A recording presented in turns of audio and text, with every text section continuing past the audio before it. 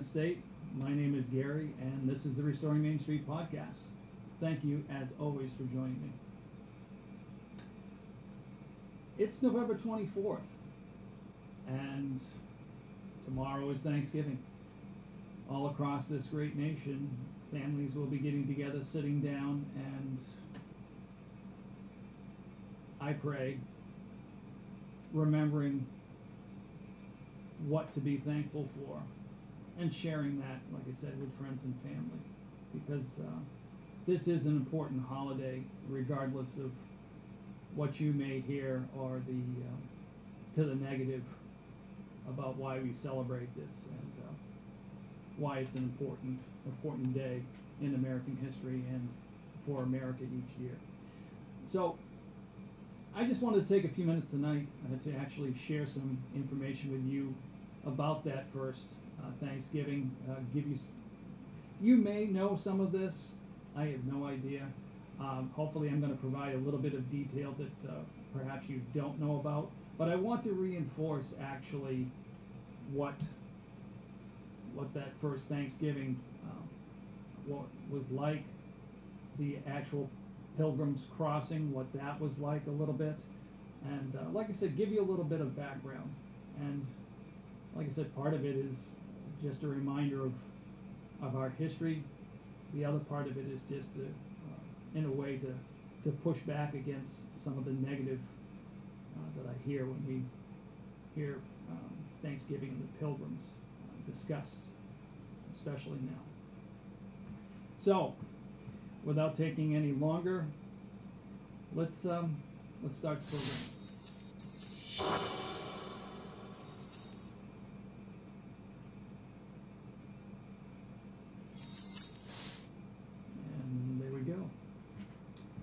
So, what I'm going to be sharing tonight, I got my information from this book here, The American Story, The Beginnings. And this is, as you can see, by David and Tim Barton. David and Tim Barton, they run an organization called wallbuilders.com. Wall Builders Live is their podcast. You can check them out. They are basically a couple of American treasures that you may or may not know about. They have spent most of their lives gathering original documents and preserving them from American history, studying our history and saving all of this, putting it into written form so that so we can recall it, so we can know accurately the things about our history, both the good and the bad. They don't hide any of that, but I consider them, like I said, a beyond reliable source. And they also work very hard, like I said, at collecting pieces and artifacts from our history as well. So they are curators as well as historians. And the reason I have such confidence in this book is any good history book has reference pages. You look at page 313, 379 in the back of this book, and that's 66 pages worth of very small print to fit all of it in. But they have referenced, like I said, tons and tons of writings and documents to compile this book, and it goes from from our beginnings in the Pilgrims all the way through a good part of our American history. So if you want a good book that covers American history, I suggest this one, like I said, The American Story, The Beginnings. So, like I said, I wanted to just discuss, being the day before Thanksgiving, about the Pilgrims and share with you a little bit of that history. The Pilgrims, Puritans, basically, they left England. They left England in search of the ability to have religious freedom, and they didn't go to America first. If anybody knows the story behind the Pilgrims, they went to Holland first and spent some time there. They were not quite as free as they hoped to be in Holland, and also didn't want to have any of their members start acclimating themselves to the culture in Holland. They had specific designs to follow or live a more biblically based life. As a matter of fact, I'm going to reference this book quite a bit. They actually, when they left, they took with them the Geneva Bible. And as it's written here, the Geneva Bible was written in Geneva, Switzerland in 1560. And part of the reason the Pilgrims, took this Bible with them to Holland and again onto the New World was this Bible was written by reformists, basically people that were of the same mindset of the Pilgrims, that had issues with the Church of England. And they basically liked this Bible because in the columns, in the margins there was actual notations there, and like I said, written by reformists. So they basically pushed back on the corrupt European culture of the day, especially criticizing in particular how they violated God's word, whether it was in government, judiciary, education, law, culture, or organized religion, or any other sphere of life. So the Pilgrims are basically pushing back against the Church of England and wanted to separate. So, like I said, they spent time in Holland, but their desire was to find a much freer place in order to practice their religion. So they secured a contract for a couple of ships to make passage to the New World. Made an agreement with the owners of that ship and with the English government at the time, the monarchy, to secure passage over there, to farm the land, to trap and different things of that nature, so that they could turn around and send goods back to England and the owners of these vessels as payment for getting them to the New World, and the ability to actually create a colony in America. So the two ships that they secured, one we know very well is the Mayflower, the second was the Speedwell. And they embarked with 102 souls on July 22nd of 1620 from Holland, from Delft, Holland. And a short ways into their journey, unfortunately, the Speedwell developed a leak. Not something that they could actually repair, so they had to turn back, and they actually pulled into port in England and had repairs done on the Speedwell. Once repairs were done, they got back into both the vessels and started out again. And short ways into this second attempt, the Speedwell developed a leak once again. So they had to again turn around and return for repairs. Now at the time, Governor William Bradford, with a few others amongst his company, surmised that the reason the Speedwell was having so much problems because it was being sabotaged by the actual crew. Members of the crew did not want to go to the New World. They did not want to make this perilous journey. So in their third attempt, when they finally did leave, when it was just the Mayflower that left England to head to America, they had transferred a few souls from the Speedwell to the Mayflower, the rest of which that were traveling on the Speedwell were pledged to try and make the journey at a later date. So with 102 souls, they left England and headed for America. But at this time, it was September in 1620. September in 1620, and it took 66 days to cross from England to the New World. And it was a beyond perilous journey. The seas were incredibly rough. Their mast, their mainsail sustained damage. Fortunately, in a form of what you would call divine providence, like they had stowed on board a printing press, which, saying that, you say, okay, so what good is a printing press with a busted ship? Well, the printing press had a very strong worm gear that was part of the printing press. So they were able to fix their main sail well enough to sail, and the printing press and that worm gear screw was enough to lift the main beam that carried the ship, and they basically repaired the Mayflower well enough so that they could at least continue and finish their journey. Now, seas were so bad that they were blown off course. Their first intentions, or where they were headed, was more trying to settle a part of Virginia just above Jamestown. But like I said, because of their seas and how far they were blown off course, they ended up off the shores of what is now Massachusetts. And they didn't originally land directly in Plymouth. Where they landed was basically on the tip of Cape Cod, what is now Provincetown.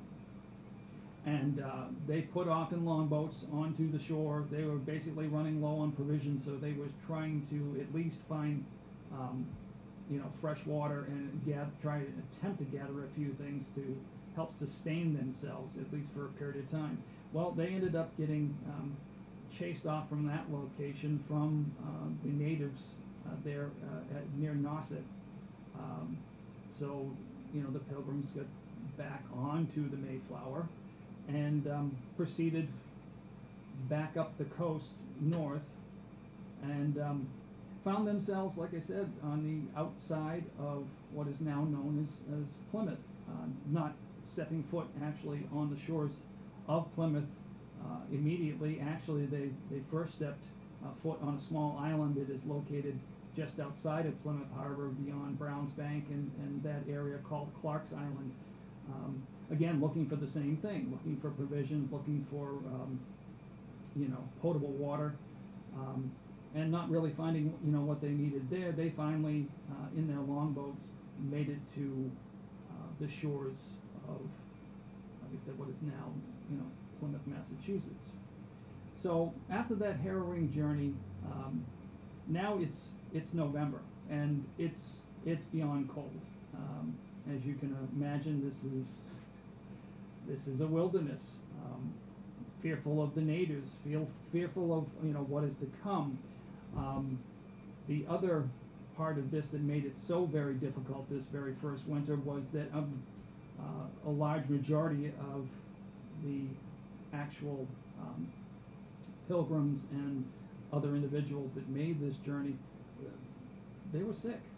They were sick and weak to the point where they really couldn't do anything. There was only a handful, 6 or 7 individuals amongst this group of 102 souls that could actually function well enough to try and help the rest of their compatriots through this first winter. So they did the majority of the gathering of firewood, starting fires, cooking, preparing meals, washing of clothes. The Pilgrims actually spent their winter on the Mayflower, really, and not really on the shores of Massachusetts, just so they could, like I said, survive this first winter. And as you can imagine, it took its toll. They lost half of the individuals that made the journey that first winter. And they, in secret, at night, went onto the shore and buried those individuals on what is now known as Coles Hill, which is on the waterfront across from Plymouth Rock. It's now part of the national park, so you can go there and see that particular landmark. But so they buried their dead in secret, mainly to conceal their numbers from the local natives, not knowing whether they were going to be well received, as well as they were when they set foot on Cape Cod. So there was, obvious concern there. All the stories that they heard, basically, of the natives in America was that they were savage, they were dangerous. So they worked to conceal their numbers, and they made it through the first winter. At least half of them did, anyway. And when the Mayflower, when that spring rolled around, and the Mayflower was basically contracted to get them over to the New World, the crew and the ship needed to return back to England. When it made that return that following spring after that harsh winter, and even with all their losses, with their faith in hand and the belief of what they were trying to accomplish and achieve there, and the grace of God, every single one of these souls that crossed that Atlantic, that were not the crew members, but the actual Puritans, stayed. They stayed to establish the colony that they had set out originally to make. And like I said, they had found a plot, they had found a spot there in Plymouth that they were actually going to build on, and fortune was with them.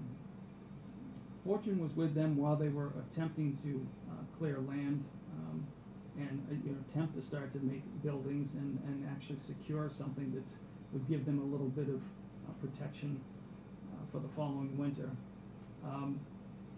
They managed to have a solitary wandering Indian, as it's described in this book, come upon the colony by the name of Samoset.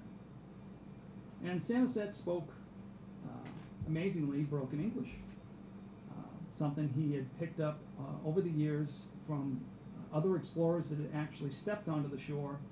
So the Pilgrims were not the first there. And also some, from what I'm reading here, some fishermen that had been in the local area and had stepped onto shore, obviously. So Samoset had conversations with these individuals over the years and had picked up enough broken English that he could actually speak with the Pilgrims, with Pastor John Robertson and Governor John Carver, William Bradford, and their military leader, Miles Standish. So as Samoset got to know them and understand the Pilgrims, excuse me, it's dry in here.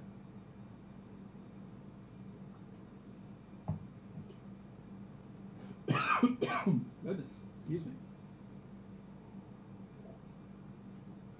As I told you, I do this out on my beautiful back porch as my set, but in these colder months, I am running a wood stove, so it gets dry up here, so please forgive me.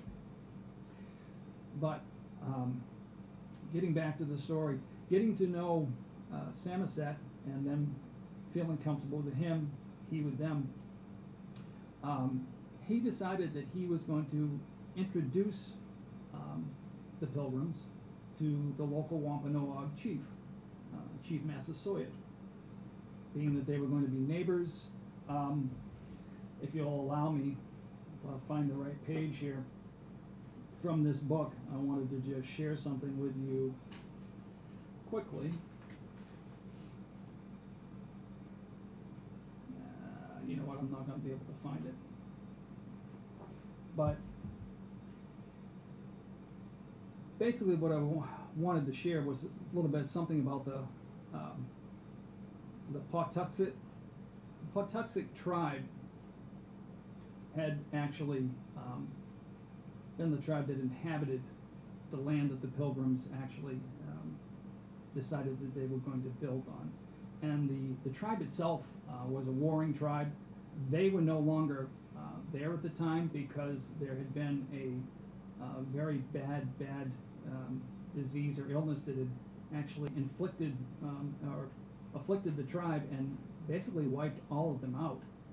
And that's part of the reason why the land, when the Pilgrims showed up, was vacant, because the local tribes believed it to be cursed land, so they wouldn't inhabit it, they wouldn't build on it, they had nothing to do with it. So it was basically vacant land. So that was divine providence as well. Basically, the Pilgrims were not, stepping foot on land and infringing on tribal areas, that were being used. So that was a benefit. Like I said, these are Europeans, the New World. The natives, that was their home. So this was providence for them as far as them being able to actually build. But getting back to Massasoit and actually meeting him and some of the Wampanoag tribe members, one of the individuals that was part of that initial group that met the Pilgrims was Squanto. And he was one of the only tribe members from the Patuxet tribe that actually survived. And because Squanto had had even more contact with English explorers, and there's a whole part of it that goes into this book that goes into a lot more detail that I won't drag out with you. But basically, Squanto spoke perfect English. So upon meeting the Pilgrims and spending time with them, he basically adopted them as part of his extended family, for a better term, for lack of a better term. And he decided to devote himself to the Pilgrims and actually help them understand how to survive in the New World, how to plant, how to fish in the area, what things to plant. And part of the reason that the Pilgrims were able to actually survive and make it a thriving community there and make it through that next winter successfully, even if they didn't have tons and tons of stores put away by the time the second winter came, but they had enough to get them through. And Squanto was a big reason that actually occurred. So once Squanto had got familiar with the Pilgrims, like I said, helped them build and set up their colony, there was an actual feast to be had. And unfortunately, that's part of the pushback that I ended up reading in an article that I saw posted today, was that somehow they were casting aspersions or suggestions that that first Thanksgiving gathering was not what it was portrayed to be when you learned it in school, that somehow the Pilgrims were in a rowdy, raucous mood and firing off their weapons, and the local tribe, the Wampanoags in Massasoit, thought that somehow they were being attacked, and they showed up there for these what was going on as a feast of Thanksgiving at the time, making it through the summer, putting away stores, having a true chance at making it through this next winter. Like I said, the Pilgrims were looking to celebrate, and the suggestion is from this other source that somehow it was the tribe went running to where the Pilgrims were celebrating, and they were not somehow invited. They were reacting to gunshots that they heard, that somehow this was, they thought it was going to be an attack on the tribe. Not the case. Not the case. And from the same reference that I read in this derogatory article, or this suggestion, the 4 myths about the Pilgrims and the actual beginnings of Plymouth. It's funny that they actually quote the exact same source here in David and Tim's book, as far as the documentation where they got this reference. And if you'll allow me, I'm going to read from this. So, with Squanto's help, the Pilgrims' harvest was sufficient food for their upcoming second winter. They had no surplus, but things definitely looked much better than they had the preceding year, when half the colonists had died. Governor William Bradford therefore appointed the day of Thanksgiving. For that they had much for which to be thankful for, and they now had a place where they could freely worship God. They had survived their first year in the wilderness of New England, and with Squanto's help, they had reaped a good harvest. So, grateful for these blessings, the Pilgrims invited the Wampanoag neighbors to celebrate and give thanks to God with them. Chief Massasoit and some 90 of his men came and feasted with the remaining pilgrims. The pilgrims and Indian neighbors dined on deer, turkey, fish, lobster, eels, vegetables, cornbread, it says herbs, berries, pies, and they also engaged in athletic competitions, including running, wrestling, and shooting. And Chief Massasoit enjoyed himself so much that he and his men stayed 3 days.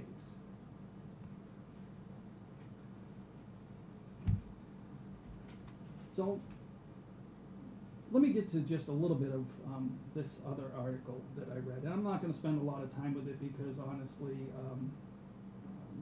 it's just basically trying to smear the pilgrims, the reasons that they were there in the New World, and attempt to further put a blemish on American history and change history.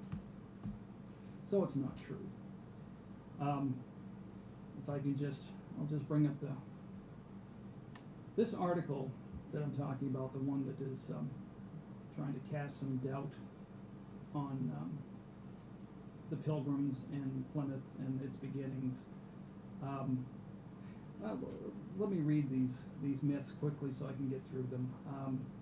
Myth 1 was the Pilgrims were the first Europeans to land in southern New England and to interact with the Native Americans. No, they weren't. And so what? So I don't understand the significance of pointing that out, but anyway.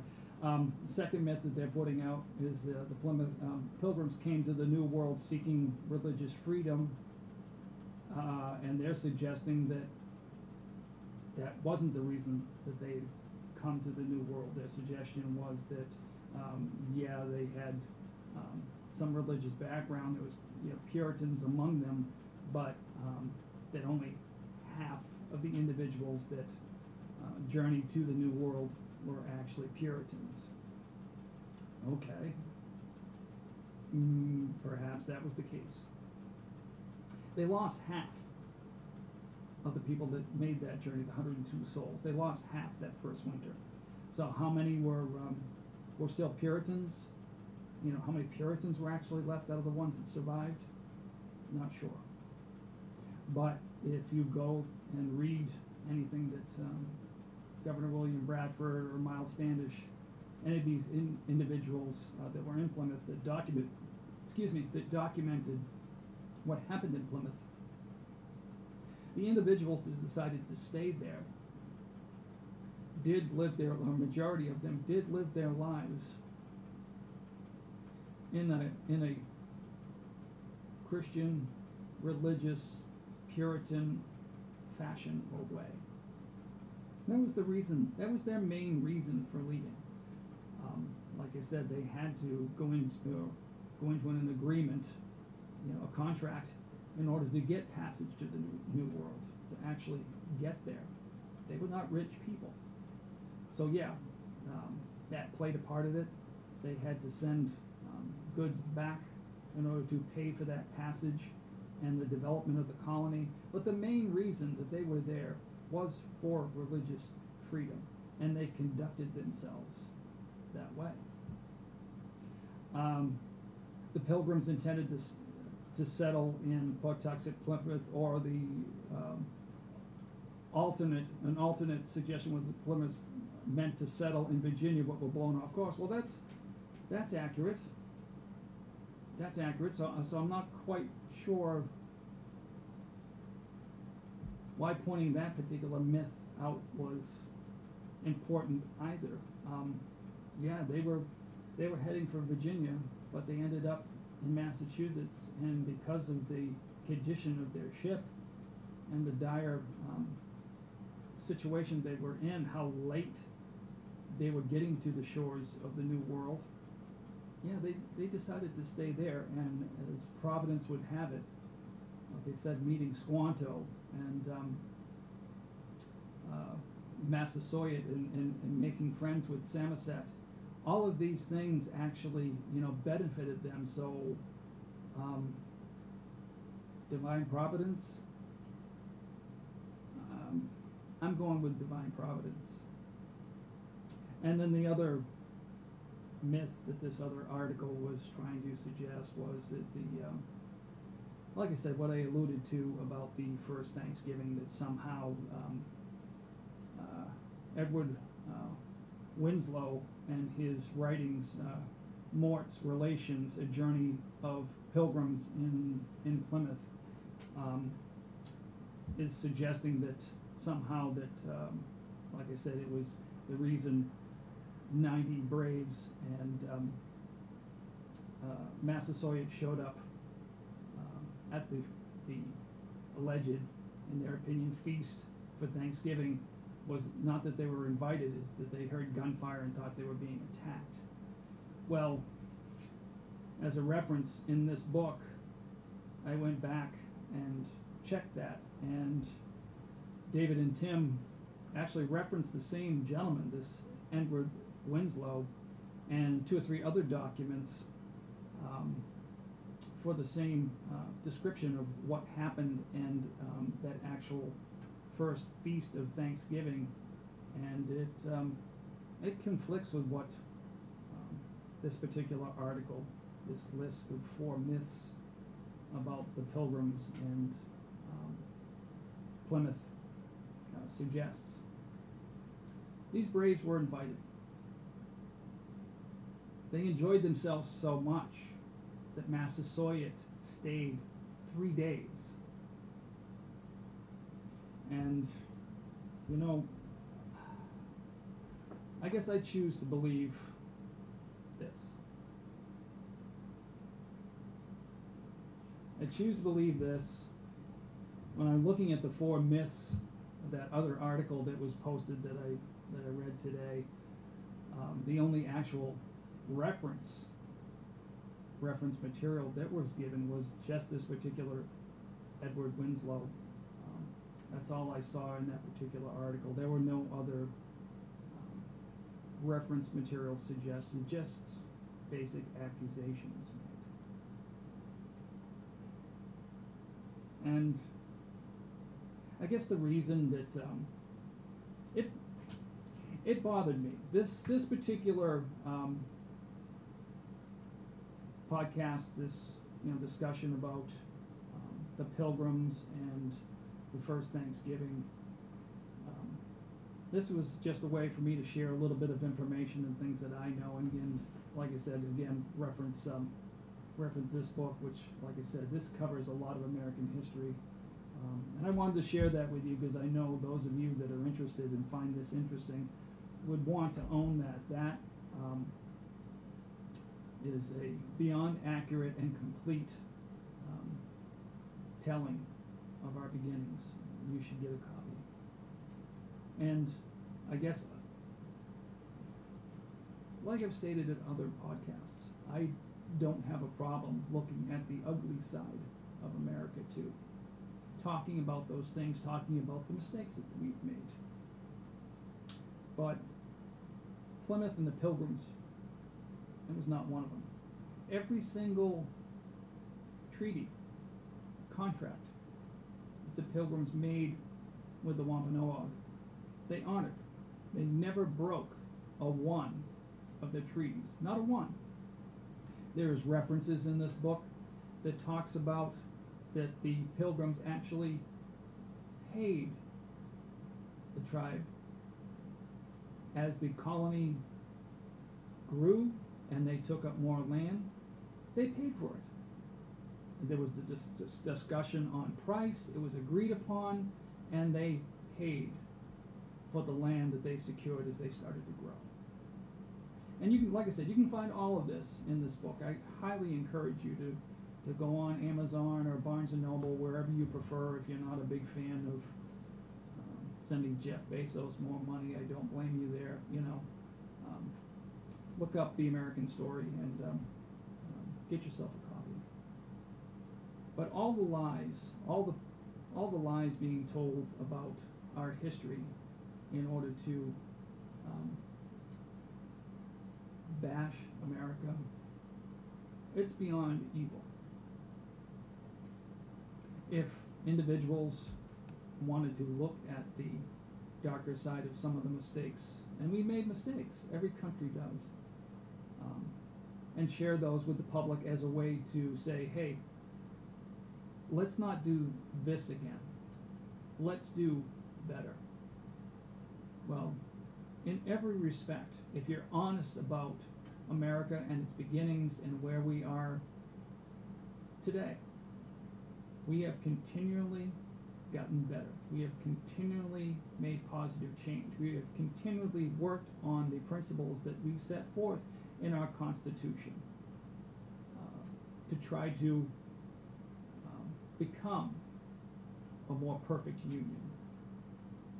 Like I've said in the past as well, it's not the dotting of the I's and crossing of the T's of that document did you flip a switch and all of a sudden miraculously America was perfect. But we have always strived to be better. Our goals were always to be better. The people that made up this country, those among us that believe life, liberty, and the pursuit of happiness, and the blindness of justice, have made those attempts since day one for change, to make things better. We fought a civil war to get out of slavery. You do understand that slavery was all over the entire world, that America was not the only one that had slaves. Slave culture was something that was worldwide. But we stopped it. We had a civil war to stop it. And then moving forward from that war, we worked against those individuals that were still within our country, was still within our communities, that still did not want to give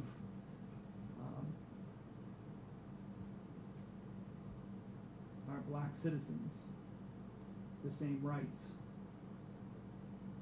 that the rest of us had.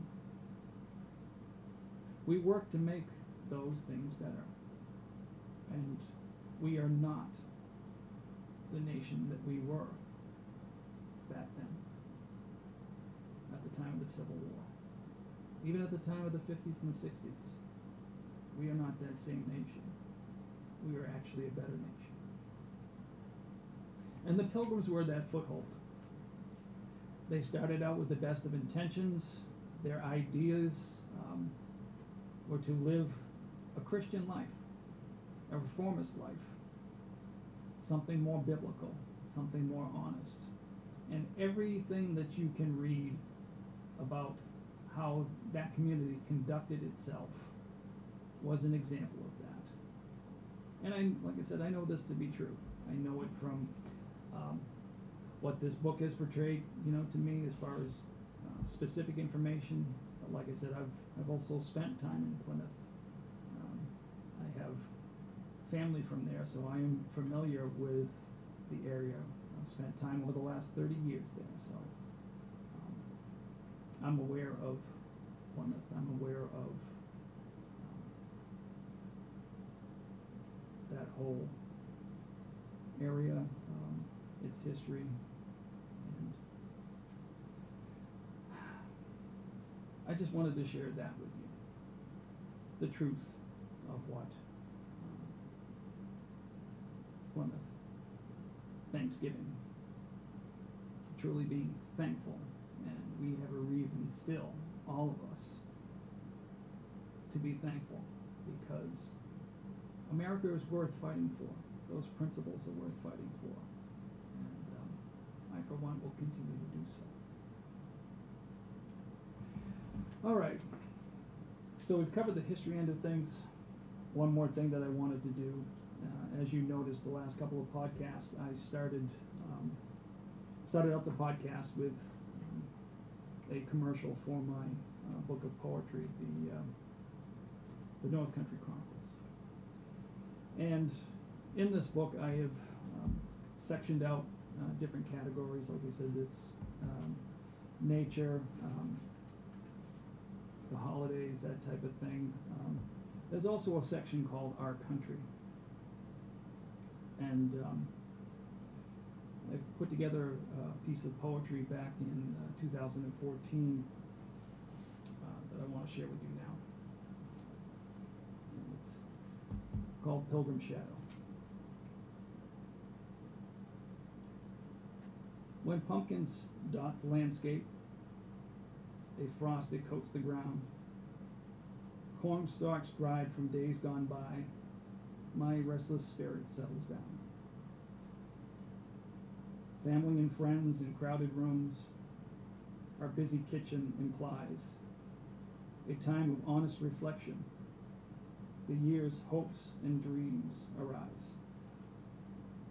Casting shadows of black-brimmed hats with feathers and native dress, I hear the sound of distant drums, an open fire of smoky breath. Long tables made of wood, not unlike my own, filled with the laughter and simple smiles, bids all who wander come home. As it was at the first Thanksgiving, shall it be to the end of days. If those pure images we hold strong and fast, in our hearts and God we praise.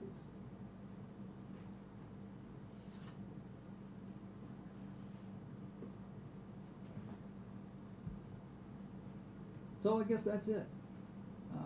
I know I've gone long this particular time, but had a lot of ground to cover. And before I leave you, I just want to remind you about a few things. Locally here in the city of Rochester, I wanted to remind you that, and my good friend Cheryl Huckins on Facebook, and her Manna Meals for the homeless, sharing this, and I wanted to remind any of you that might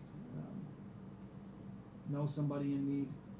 The Fallen Leaf Bistro on Main Street here in town, starting at, I believe it's 11 o'clock tomorrow morning, for as long as the food lasts, we'll be offering a free dinner.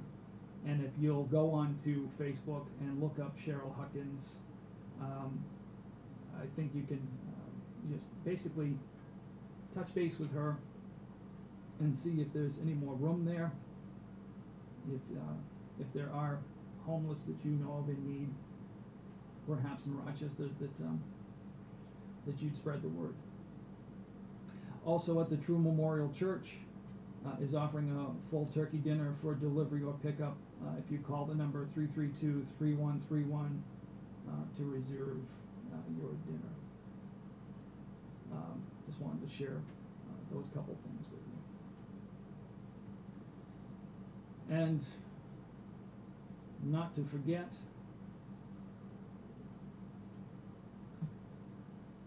wanted to remind you of my friends. Like I said, in the background, you'll notice I have a couple of metal logos back there, or signs, and both of those were provided by my friends at Metalheads, metalheadsrock.com. They, like I said, do art for your walls, those type of things, but they also, one of their, I mean, it's Metalheads.